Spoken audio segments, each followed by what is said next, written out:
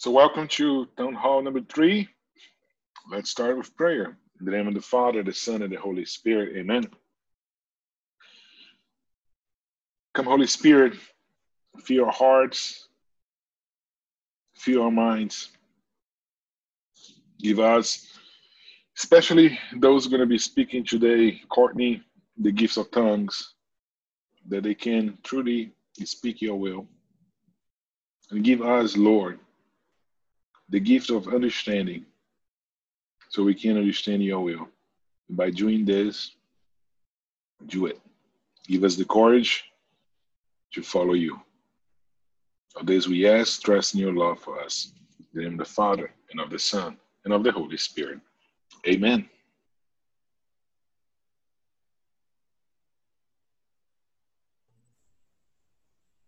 Thank you all for being here, and thank you, Father, for leading us in prayer. I just want to welcome you all. We're truly so grateful on behalf of University Catholic, and for all of us, we really are so grateful that you're here. And for those listening, we extend our prayers and our welcome, and just can't wait to be with you soon. These town halls have provided us an opportunity to love one another as Christ loves us, and that is to see God's goodness in one another and to rejoice in the reality that he is present in and with us. Father, one of his recent homilies, he talked about the cross of San Damiano, and on this image of this cross, there's Christ, Jesus, but all the characters are actually looking at one another, except for the centurion. But in all the characters on the cross, John and Mary, looking at one another, they see Christ in one another, and that much is evident. And that is the call that we answer by being together and by being present to him. In our first town hall, we discussed how justice informs our call to love our neighbors as ourselves. And in our second town hall, we listened firsthand to accounts from our friends and community members in hopes that we might better understand, better love, and better welcome all to the table of the Holy Sacrifice in the Mass through our friendship, through our community, and just through the bond that we share as brothers and sisters and children of God. Before we begin, I want to reflect on 1204 from the Catechism, which Maria had shared in the last town hall. And I'm going to read it for y'all, and I hope that will guide us. The celebration of the liturgy, therefore, should correspond to the genius and culture of the different peoples, in order that the mystery of Christ be made known to all the nations, to bring about the obedience of faith. It must be proclaimed, celebrated, and lived in all cultures in such a way that they themselves are not abolished by it, but redeemed and fulfilled. It is with and through their own human culture, assumed and transfigured by Christ, that the multitude of God's children has access to the Father in order to glorify him in the one Spirit. So a lot there, but really that's something I'm just so excited for us as we move forward in mission and action and continuing to hear more experiences and more wisdom just to be able to celebrate in that way together. We're honored and humbled to have Courtney Barnes, one of my predecessors as director of campus ministry. She's an incredible teacher and writer and friend.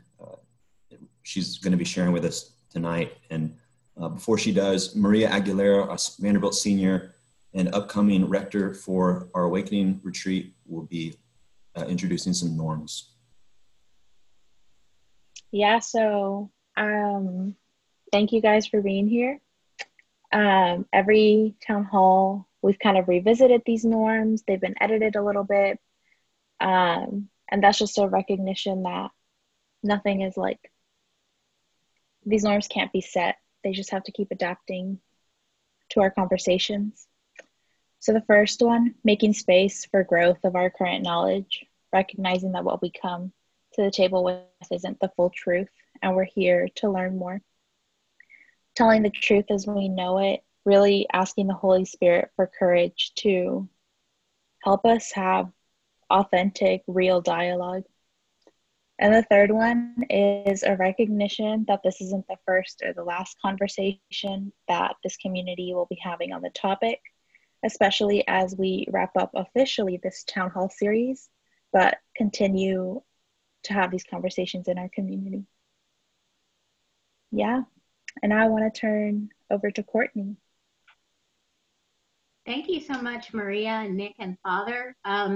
I'm really excited, first of all, to see your faces. You guys know that I don't get to see you as often as I would like, so it is a gift just to have this time with you and to see you and know that you're well during these crazy times. But I really will dive right in, and I'm going to be relatively brief about talking about myself and my identity per se, but I really wanted to share a little bit of kind of the work I do in terms of how our faith intersects with these issues of racial justice, and speak just very briefly about reconciliation. So I thought that might fit well since this is the last town hall and you're talking about action points next. So just by way of introduction, I think I know everybody on here with the exception of Chinyanya, but just in case there are other people that I don't know, I was campus minister before, 2 campus ministers before Nick. And so I was 3 years with UCAT. And just in my life experience, I'm from Nashville, I'm a cradle Catholic, and so have definitely for years been actually dialoguing about what it's like to be a Catholic in the South, what it's like to be a Black Catholic in the South, what it's like to be a Black female Catholic in the South. All of those things I'm very passionate about. Any of you who know me personally, I've already talked to you about these things. But specifically in terms of obviously what's going on in our world right now with this second awakening to the injustices that a lot of Americans, right, have lived with our entire lives, I think it's just important to kind of, again, share one more experience, but also share the Catholic optic of my experience. So just to give a brief story that I think some of you might not have heard before, you know, I am older than most of you. So when I was growing up, I was in Catholic school in the 80s. So it really wasn't terribly far removed from segregation. My family literally was one of the families to integrate my parochial school. We were the only Black family in that school. So when you want to think about not only being in a white space, but being thrust into a position where you are de facto integrating a community, and then doing that as a child, right? Because sure, my parents who live, and again, for me, it's not 2 generations removed like it might be for you all. Your grandparents might have lived through the civil rights movement. My parents right, lived through the civil rights movement. So it's not that far removed. So when I was in school, when I was in elementary school, you know, as a 5-year-old in kindergarten at Holy Rosary in sleepy little Donaldson, right outside of Nashville, Tennessee, you know, I was expected to be, to integrate my class. And that's a weight that no 5-year-old should bear, right? And so just the psychological stress of that really informed my experience of Catholic education, and it informed my experience in my entire parish, my parish life experience. So from really, I would say when I became self-aware as a person and grew in my Catholic faith, I still always felt like an outsider. Like it was always my culture, my family was different and not represented in the church. And that was a hard thing because I loved the church so much. So that was just my experience growing up. So fast forward, I think one of the most striking experiences I've ever had as far as what I like to call culpable ignorance. And to just kind of define terms a little bit, I think it's really important to recognize when we're in Catholic spaces, and I think this is really very applicable for UCAT as you move forward and prepare for the fall. You know, when you have ministry events, when you have Bible studies, when you have Sunday supper, when you have retreats, you know, you want to make sure, especially as leaders in the community, that that you aren't still culpably ignorant, but you also want to make sure that most people aren't malicious in a Catholic sense. So like, what do I mean by that?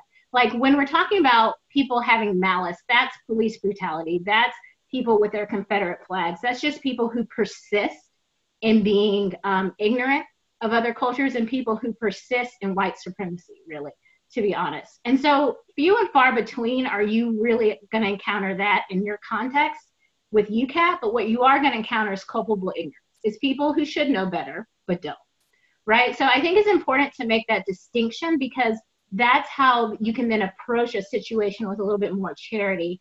And I think, I apologize, I didn't have time to listen to every town hall before this one, but I was listening to the second one. And I think when Adore and Chinyenya were sharing their experiences, they alluded to this, that, you know, there are people who should know better, but don't, right? And that's what they encountered when they encountered racism in their struggle as Vanderbilt students. And so I think that's something to just be very, very mindful of, and to prepare yourselves, right, to remedy it in your own heart, and then like help your peers remedy it. So the story I wanted to share relating to culpable ignorance was actually when I was a graduate student, and I'll just have to name names because it's here in Nashville. I was a graduate student at Aquinas College. I won't name the professor or the students, but just for context, I was at Aquinas College here in Nashville, studying in an education program. And part of our education curriculum was to study diverse learners. So for those of you who aren't necessarily education students, when teachers talk about diverse learners, it's not just cultural diversity, it's actually diversity in terms of learning ability too. Like if a student has ADHD, or if they are learning English, like all those things. So when we were talking about diverse learners, one thing that came up though, obviously, is cultural diversity. And my professor started talking about test scores, and about how test scores are earmarked according to race. They want to know how Hispanic students are performing, how Asian students, Black students, white students, everything. So she said, and you'll notice that Black students perform lower, and it's because their culture doesn't value education. Point. Like that was the end of her statement. So here I am, a Black graduate student in a room full of my white peers, and my teacher has literally told everyone as gospel truth that Black culture doesn't value education. So all of a sudden I'm put in a position where I'm going to represent my whole race. I'm going to have to correct my professor, who's my superior in this situation. And I've just really been like, my family, my culture has all been thrown under the bus, right? So I like raise my hand and I'm like, you know, that's just absolutely incorrect. If you look at history, if you look at the NAACP, if you look at Reconstruction, like the first move emancipated slaves obviously made was to secure literacy and the right to a proper education. So that's just false, you know? And so when I was just speaking that truth to my teacher, she backtracked a little bit, but the harm was already done. And so I think that is a perfect example of culpable ignorance.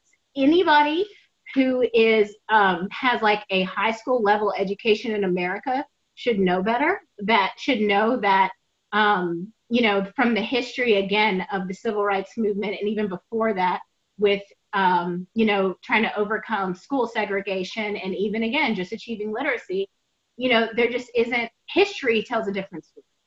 But even more than that, a professor with a PhD instructing a class of graduate students should really know better, right?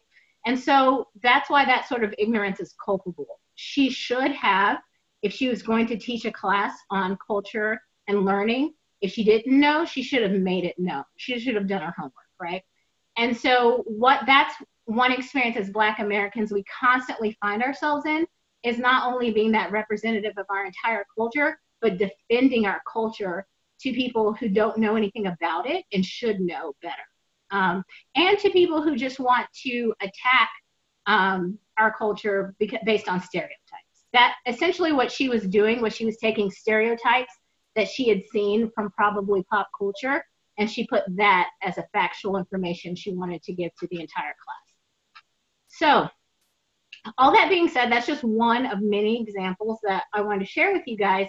But the thing that, I really want to highlight is we want to make sure that not only we're asking, especially leaders in UCAT, to make sure that they themselves still have that ignorance, but that they know what materials to get their hands on if they are ignorant, to supplement their education. Another thing real quick, personally, I wanted to share too, was just the idea, and I think it was Chinyenya who really hit on this, and I loved what she said in the second town hall about how, you know, people are rioting and people are responding in a violent way because they haven't been heard. And I think it is so important for you guys to process that and really take that to heart, because the other thing that is, I would say, like hurtful as a Black American is that, like, we've been talking about this our whole lives. We've been trying to peacefully dialogue with our peers about race since we could talk, right? And no one has listened. And so, yes, now people are responding in a violent way, and that's not right. It's not justified, but they're tired for a reason because nobody is listening. And the consequence of people not listening has been innocent blood, right? And so that's what's so sad and psychologically damaging. And I just wanted to highlight that point because I thought it was so brilliant. That was brought up in the second town hall, and it's just so true.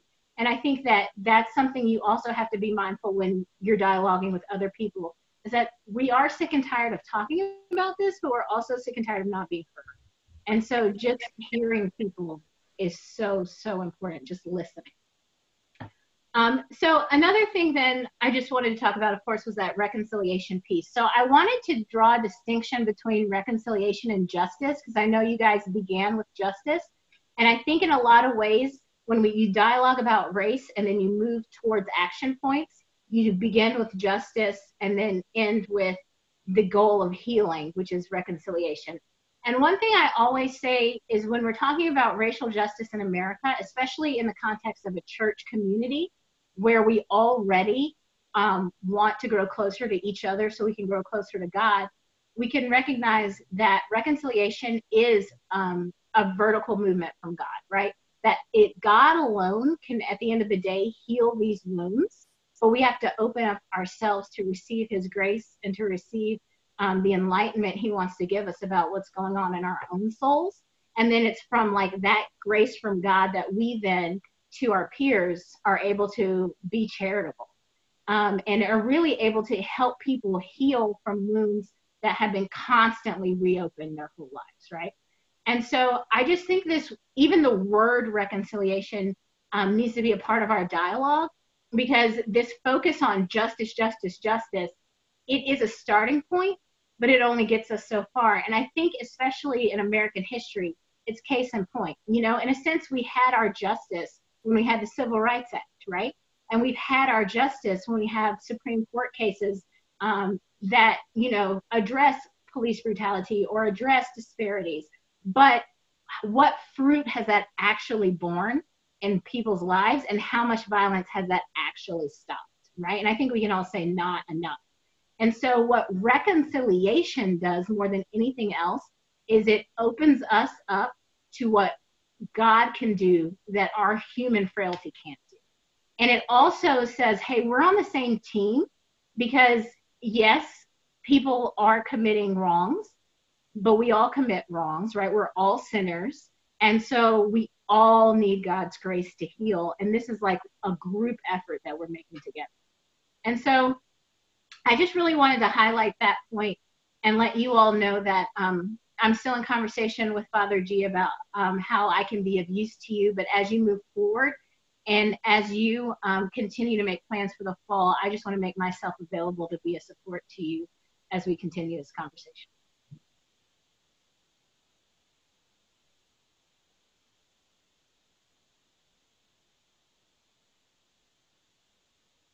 So I'm happy to hand it over to whoever's next. I'm next, but before I go, does anyone have any questions or comments or things that we want to discuss with Courtney?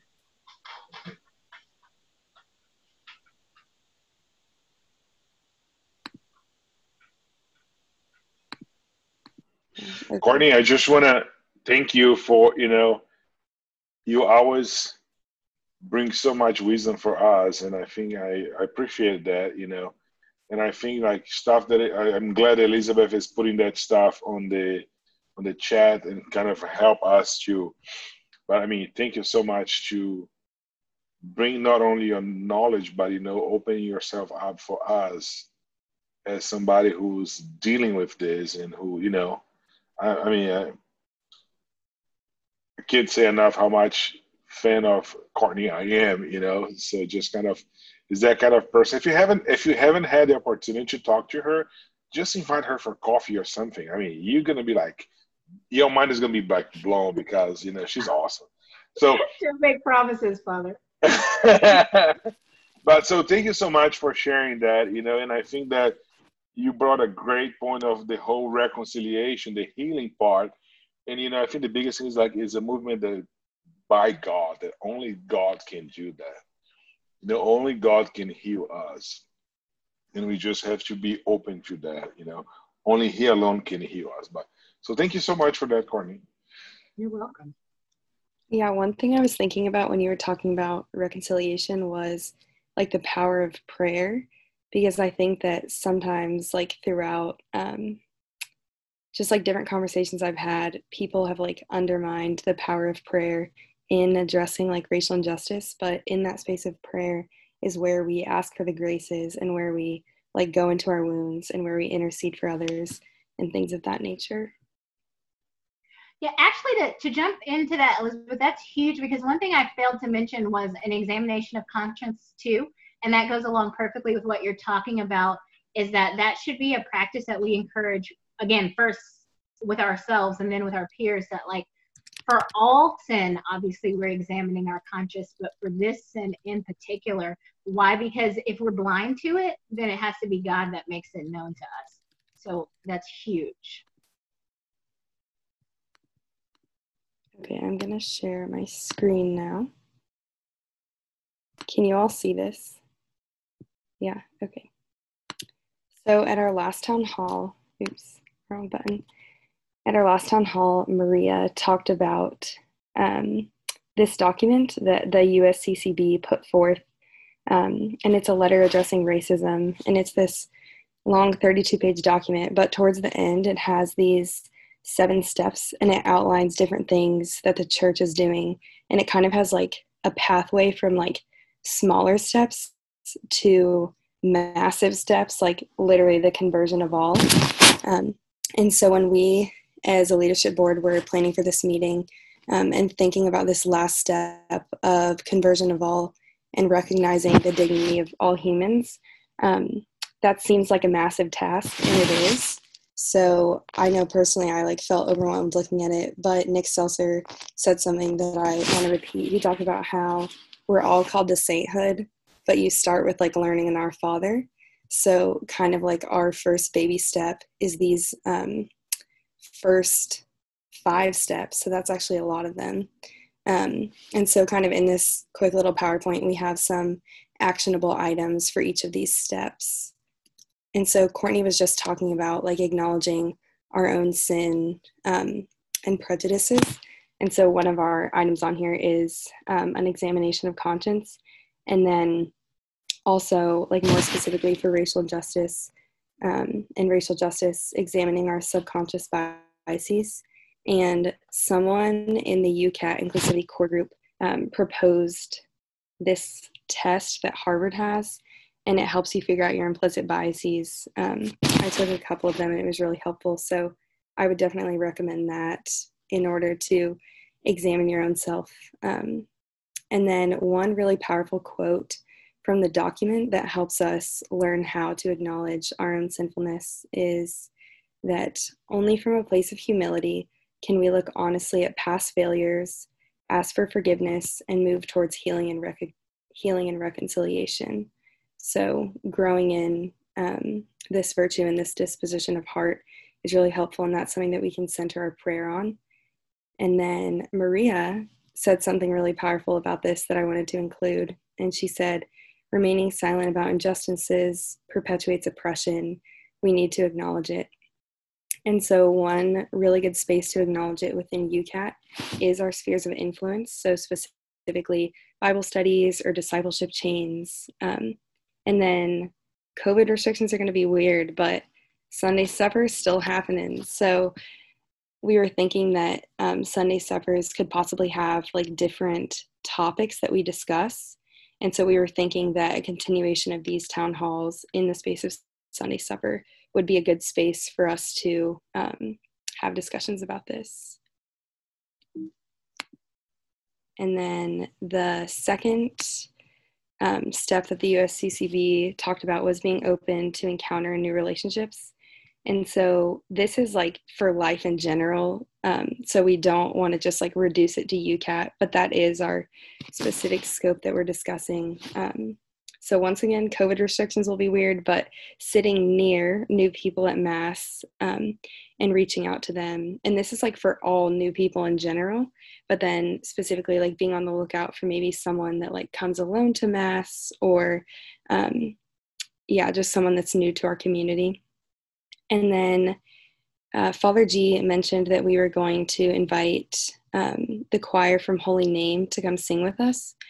And I don't know if it is an all-Black choir, but I know that it is heavily African American. So that would be like a new musical experience for UCAT to introduce. And we would be really excited about that. And Elizabeth, I just went to visit St. Vincent de Paul this weekend with the bishop, and they were really excited about that. So they are grateful and they want to come. So, yeah. Okay, awesome. And then just a general point is being okay with being uncomfortable. I know Maria has emphasized that as she set the norms for these discussions. And then another point that Maria brought up, this is a quote from her directly, forgot to quote it, white community being open to community with minorities, and then minority communities being open to community with white communities. Because it does take like vulnerability both ways for everyone to be able to be open to each other. But then also white privilege, so recognizing that as well. That goes back to our last step of acknowledging sin.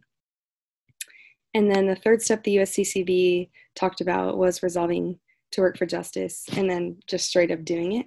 And so there's different ways we can do that. Something that we've definitely done this summer is we've engaged in prayer, and then we've had these town halls. And we'll most definitely continue to have these conversations.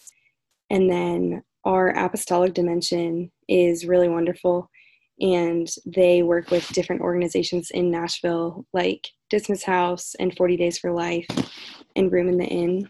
And something that Nick Seltzer brought up about this is that a lot of the communities that we serve through these organizations are like largely composed of minority individuals. And so like serving with these organizations is a way to like support people that are different from us.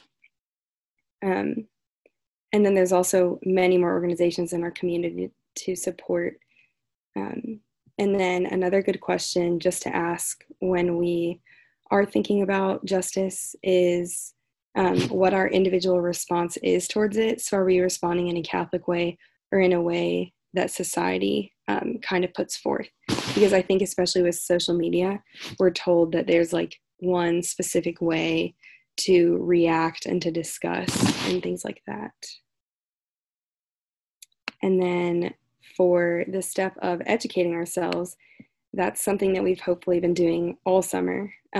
And there's tons of resources, both Catholic and non-Catholic. And then our University Catholic website, where you found the link for this town hall, if you scroll all the way to the bottom, it has some good resources that we've talked about. And then Nick added in a little list right here. And then the last slide that we have, which is the fifth step, is working in our churches. And so there's some like larger changes that we wish to see in the church, but some smaller actionable ones that we can do in our Catholic community is making a space where people see people like themselves. And so one thing that we're going to be doing in Frassati is we're going to have a wall of all the different Marian apparitions, because Mary is so beautiful in that she goes to places all around the world and reveals herself in the culture and the appearance of those she's appearing to. And so we're excited to be able to have that in our Frassati house. And then recognizing and celebrating saints of all different ethnicities and nationalities, people from all over the globe. That's very important. And then also looking to Catholic action figures throughout history to model after and learn about. And then we have a couple listed here. And then also here's a picture of St. Martin de Porres, one of my favorites. On the UCAT mission trip in March, we went and saw all of the different things of his life, which was really cool. And then steps 6 and 7 were changing structures and then the conversion of all. But we all know what we need to do as individuals to begin the process of conversion of all, investing in those around us, praying for our families, things of that nature. Yes, so that is our little PowerPoint on some of the actionable items. But if anyone has any others that they want to throw out right now, that would be awesome.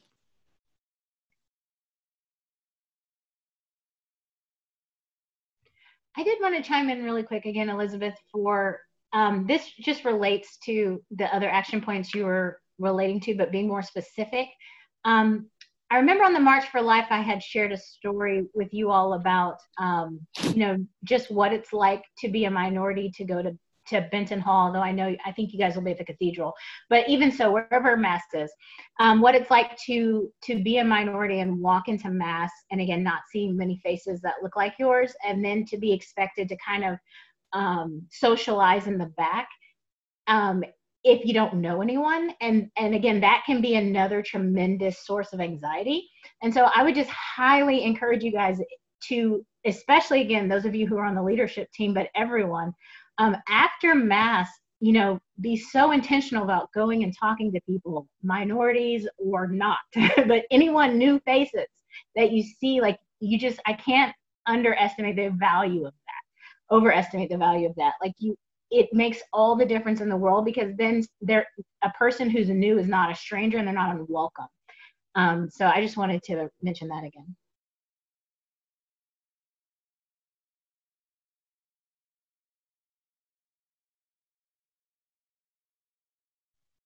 In the spirit of Aaron Aziz, because we were talking about him earlier, he wasn't involved with the Catholic community his first year, but then his sophomore year, he went to Benton Mass, and he was kind of like a person that would always leave like right after Mass. But one day he just like stuck around, and then one of the Focus missionaries talked to him. Rip, I wish it would have been one of us students. And then he got no, it was a student. It was a student. Oh, it was a student? Well, Okay. maybe a student with a Focus missionary, but it was Okay. Jeremy Lugansky who invited him into a Bible study. Okay. And then look where we are today. So those Benton times are very important. And if I can add on to that, Elizabeth, this is something that I've been thinking about a lot in examining. You're doing that examination of like, okay, how can you be better? And I've been thinking about this a lot. And it's not just Benton Mass too. Like that's huge. But it's like, this is an ethic for evangelization, period. And I think that's an important thing to understand, is that like, this is also the work that we do on campus, in our classes, in our Bible studies, in our families and our friend groups back home. In this time of weird quarantine around the country, that's more relevant than ever. And that's where the conversations have been happening these past several months. And how so much of this, find your sphere of influence, love well, reach out well, be okay with being uncomfortable, talk to people who don't look like you, learn about their experiences. This is where this sort of like culture of encounter, it doesn't just take place at Benton Mass. After Benton Mass, when we're all eating cookies and drinking lemonade and all that jazz, like it should happen there. It should happen at Sunday supper and at UCAT events. But that's just the beginning, or frankly, it's the tip of the iceberg in terms of missionary work. And this is something that I've been realizing as a huge fault in my own like outreach on campus. And something that I think we all desire for our ministry to grow in as well. There's been such a large push in the past 2 years to have more of a missionary presence on campus. And I think it comes down to, having that willingness to encounter just in the small moments, because it's in the minutiae that, not number one, we're going to find our sainthood, and number two, that we're going to find our brothers and sisters. It's almost too late to do it just on Sunday night. Because we can talk to a person for 20 minutes once a week. But our sainthood and our life as Christian missionaries is lived out every other day of the week too. And that's something that I've struggled mightily with. And in examining my own strengths and shortcomings, in especially outreach to my brethren of color, it's been so obvious that like this is what we need to do. It's the daily commitment to virtue, and it goes beyond the walls of any building, and it starts in prayer. Can't stress enough. I know, Courtney, you said you were talking about examinations of conscience. I cannot stress that enough. It's huge. So yeah, just some extension off of that for like missionary zeal, which is something I see so beautifully in this community. And if we can harness it, man, like that's where renewal begins. So.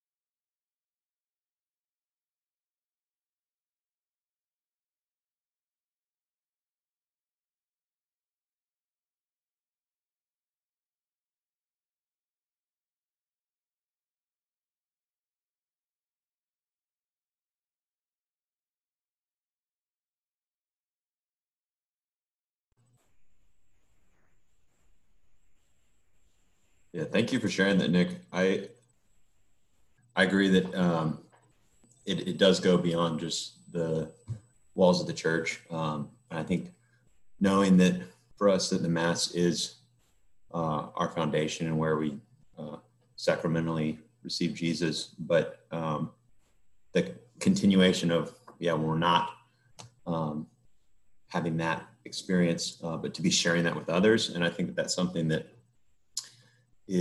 can be very challenging, particularly on a campus or particularly in all those spheres that you just listed, even families, even in the home, like we can feel alone in that. And so I think that's part of the beauty of us coming together and talking about this stuff. And I would say if you feel alone, or if you're being discriminated, or if other people are acting sinfully towards you, to be able to call that for what it is, and to also stand for the truth, no matter what. Earlier, before dinner, we were sort of joking about the kitchen. We've done a renovation at Versati, and a bunch of the walls were knocked down. Father Javon said, like, we don't have walls. Catholics, we don't have walls. We knock them down, and I thought that was just so beautiful. And in a lot of times in mission, we sort of have, whether it be imaginary or perceived walls or reasons for us not doing certain things, or for us not maybe saying the truth, or for reaching out. And I think that that's in the document that Elizabeth was speaking on. It's a 7-part process of USCCB call to love. And I love that call to love. And if there's a call, that implies also that we're listening, we're responding to something. So whether that be God, whether it be just the need of another person, but to listen, to respond to God's will, and to truly love. And I think that it's difficult to love when we have barriers or impediments to that, and there's so many. And so I think kind of whatever our action steps being, to as quickly as possible cut through some of those walls and really be standing on the truth wherever we go.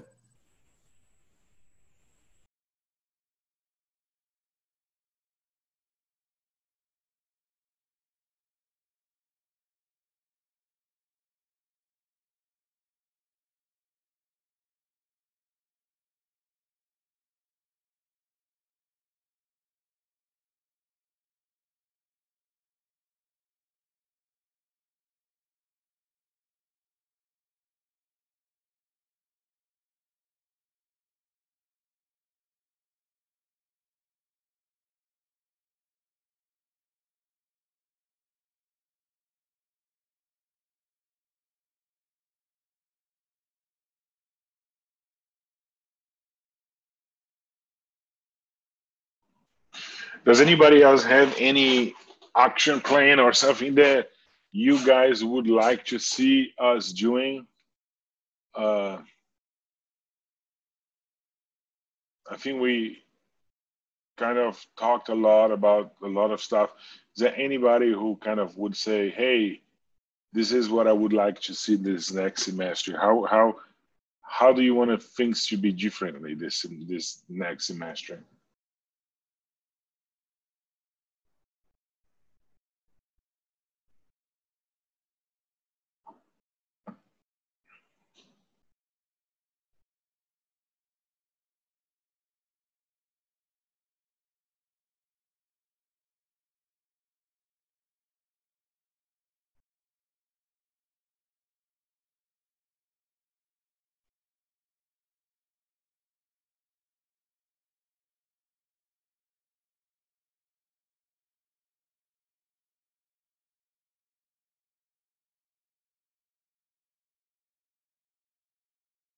Forgot I'm not at school. I don't raise my hand. Something I wonder is if in the UCAT library, like if there are currently books there that are about, Black history, or history of different minorities in the church, like in either locally or in the U.S.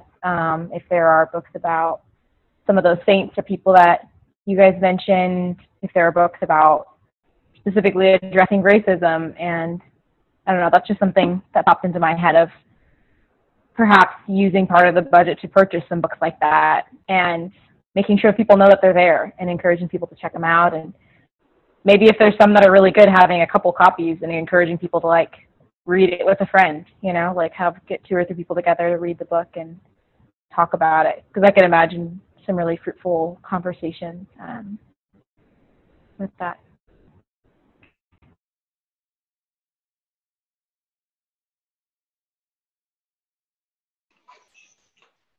What else?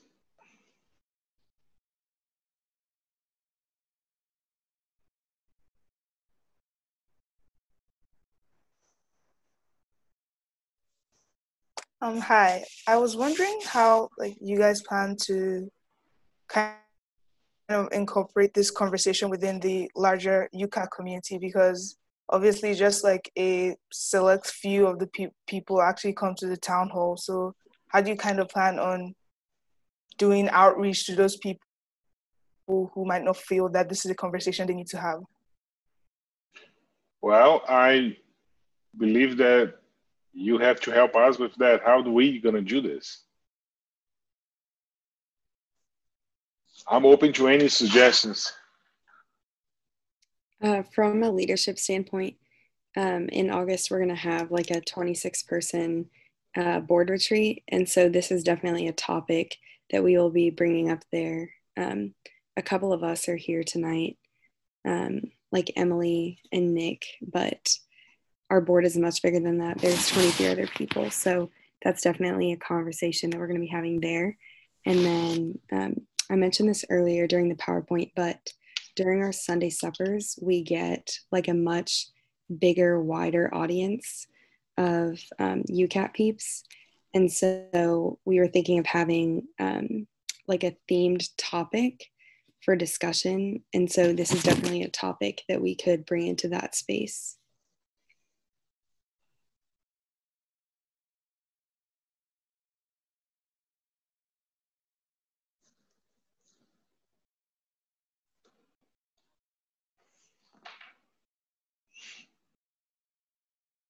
And so we would hope too that, those images that we'll be putting up in the Frassati House, that's another good way to, when someone asks about, oh, this is new, or like, why is this up here?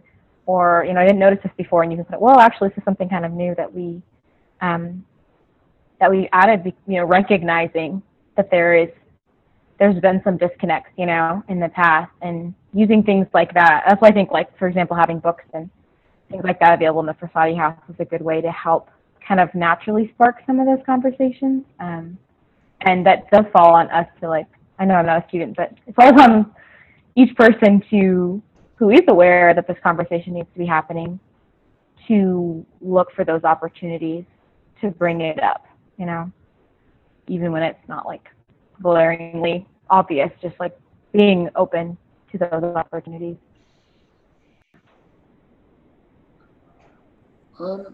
I might look for a like Bible study or some sort of other way to address it in Bible studies.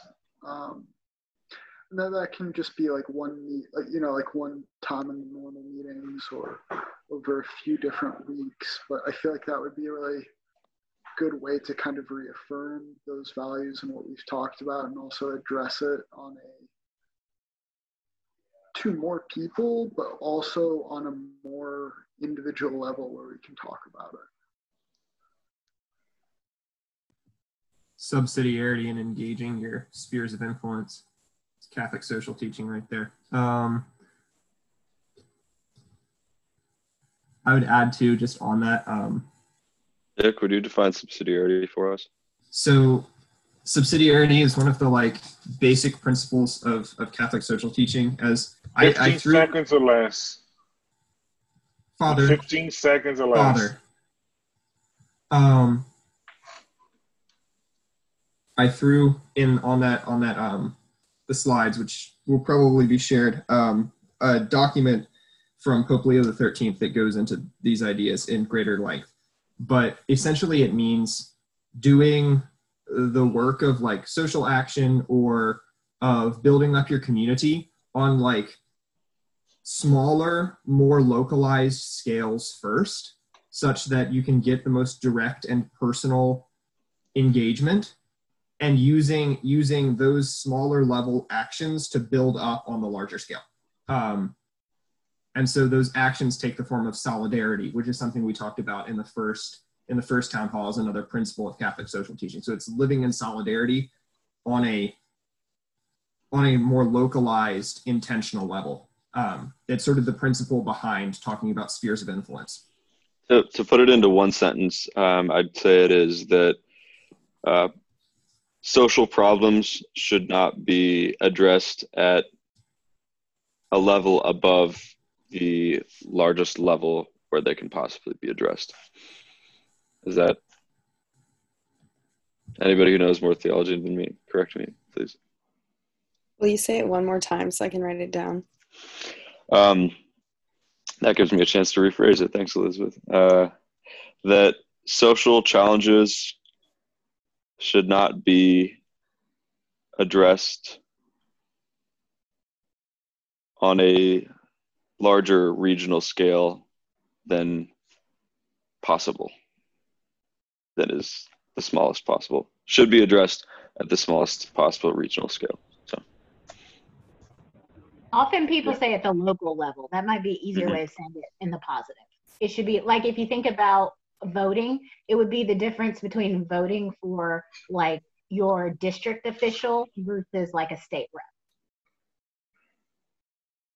Or, if you put in a family, you don't call grandmother until you talk to mom.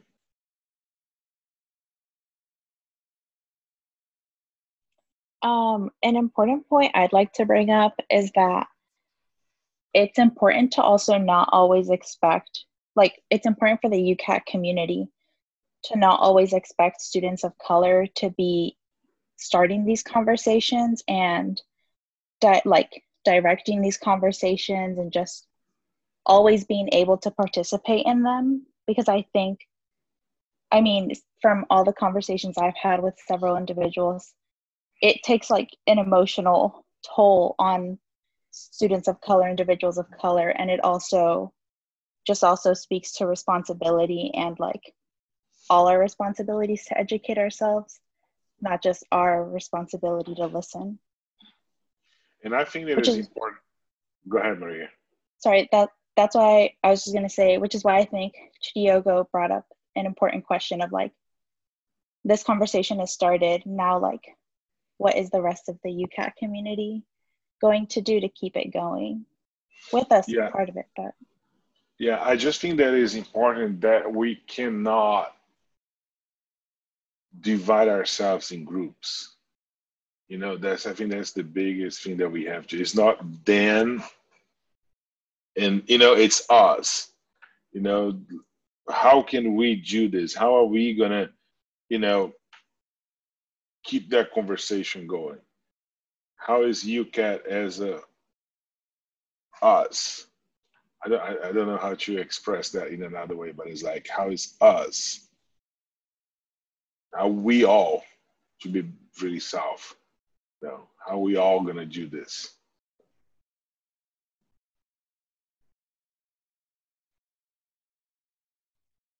I wanted to echo that sentiment, because another thought I was having, but I was hesitant, but I'll just jump in since Maria addressed it head on, was I do love the Sunday supper idea, but I think it's problematic in that it would create an environment where people would have to be vulnerable maybe in their very first encounter with UCAT in a way that could be psychologically damaging. Even if they weren't required to share, just to simply sit in on a conversation that is centered on racial justice calls to mind, you know, the times that you have suffered injustice. So I'm not to say that it can't be done, but it would have to be done delicately and very intentionally. Because another thing that I was saying in another conversation with a different group was, you also want to be so careful that in an effort to like go back and start these action points, you're first in with a minority isn't, so how's your summer and how's your healing process? Like the conversation can't begin that way. So it just has to be so intentional so that you are ready to listen, but not interrogate, if that makes sense. Yeah, I think. Go ahead, sorry. Kate. Go ahead, Kate.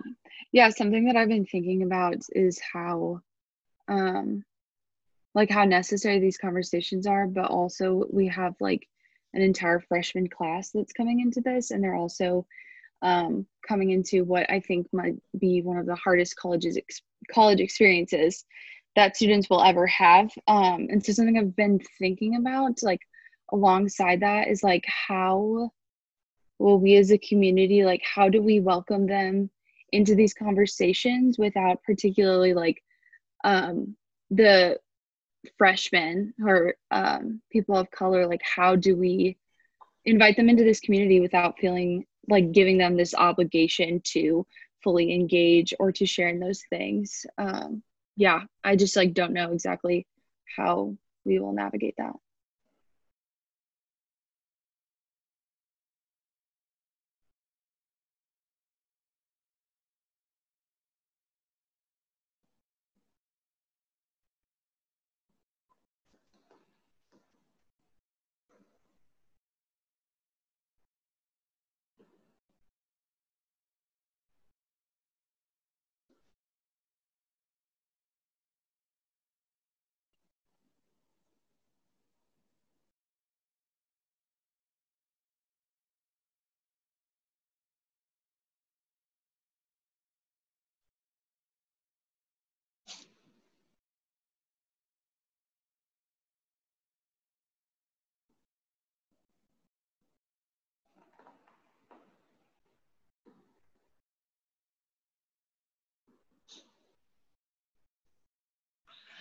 Do we have anything else that we want to address today?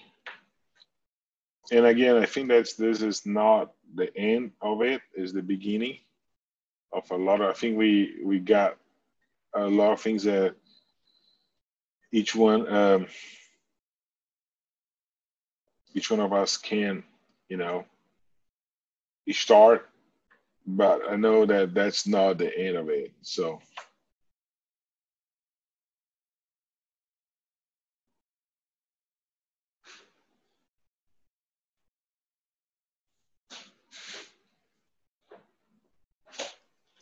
So actually, the thing that I have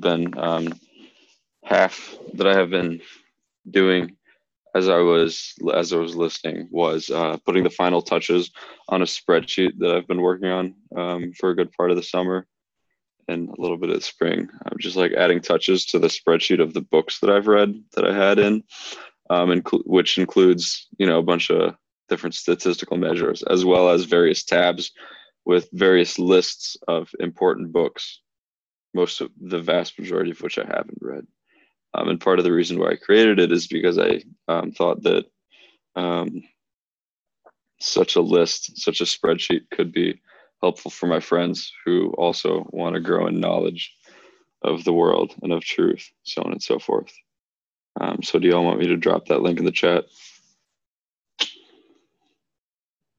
So one of the tabs is from one of the good Jesuits on I think he calls it the Lifetime Catholic Reading List. And it really is rigorous. There's a lot there. Another is more just a general reading arts reading list, ironically by one of the good Jesuits. Another one is an adaptation of the AEDS majors reading list that they gave us. And then another one is, just suggestions from random people whose input I thought was worth asking for. So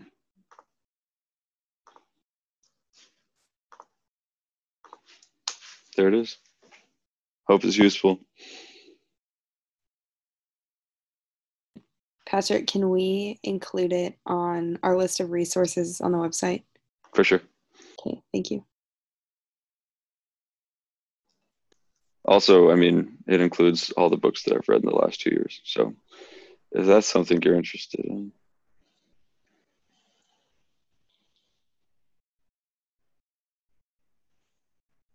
I'd also like to make a shameless plug for my blog real quick.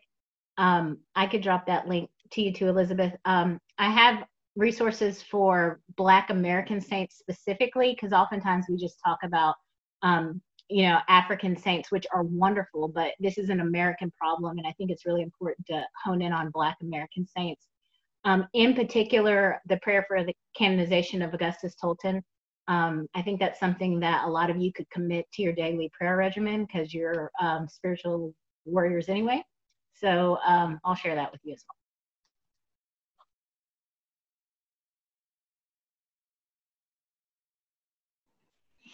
Awesome, guys. Is there anybody else have anything else you want to express now?